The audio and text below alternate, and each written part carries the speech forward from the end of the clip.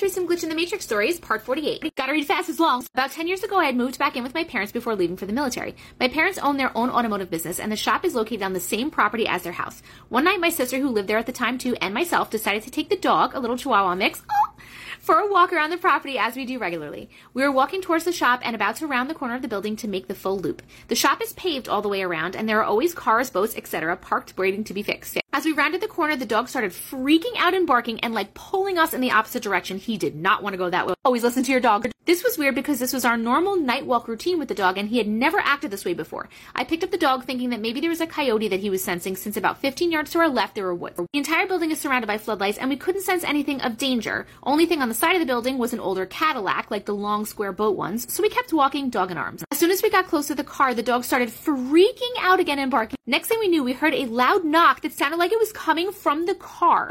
We looked at each other to confirm that we both heard it, and then it happened again, but twice in succession. All the while, the dog is going crazy. I get this weird feeling, and my sister actually starts crying. She was 18, and I was 24 at the time. The dog was still going nuts, so we decided to take the dog inside and go back to check the car again. No, why? Don't go back. Don't go back. When we went back out there, we continued to hear knocking clear as day, and it sounded like it was coming from the trunk. My sister is hysterical at this point, obviously, thinking there's someone trapped in the trunk, gagged and bound, so all they can do is knock. I was in disbelief at what I was hearing, but I didn't think anyone would be in the trunk of an empty car that someone dropped off to get service. We went back inside to ask my stepdad if he had the keys to the car so that we could check it out to ease our wandering mind. This is Massachusetts, close to Boston, and the mob is a real thing. What? I feel like I'm in a scary movie. Just don't go back to the car. He told us we were crazy, and he didn't have a Cadillac parked there, but appeased us and gave us the keys to the shop to find the keys to the car to open the trunk and check. We went and looked everywhere in the shop and office, but there were no Cadillac keys anywhere. My sister has now called my other sister, and her husband show up. They live right down the street, and they too hear the knocking. We start asking it yes or no questions. Knock once for no and twice for yes. We asked, are you trapped in the trunk? 2 knocks, yes. Do you need help? 2 knocks, yes. Are you hurt? 1 knock, no. Are you a girl? 2 knocks, yes. Are you a boy? 1 knock, no.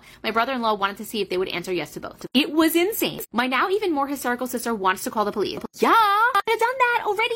My mom finally arrives home from her hospital shift. It is now 11:30 p.m. and we tell her everything that is going on and how we can't find the keys anywhere. She walked into the shop office and the keys were on the desk in plain sight, and I know we looked everywhere. Even my older sister and her husband looked when they arrived. She went to the car and opened the trunk, and of course nothing was in there. I don't know if we were hoping someone was in there or not, but we were a little relieved but still confused. Who or what was knocking and responding to us? The next day, my stepdad came to me and said, hey, you know how you couldn't find the keys to that Cadillac last night? It's because the owner just dropped them off this morning. Mind you, he was sleeping by the time my mom came home and opened the trunk, and no one saw him before he left for the shop next morning to tell him what happened. My mom said she hung the keys back in the office key box, but they were not there the next day, as my stepdad said he was looking for them too to move the car. And that's the first place he would look other than the drop box. We've never discussed a night in the family. It almost feels like it never happened.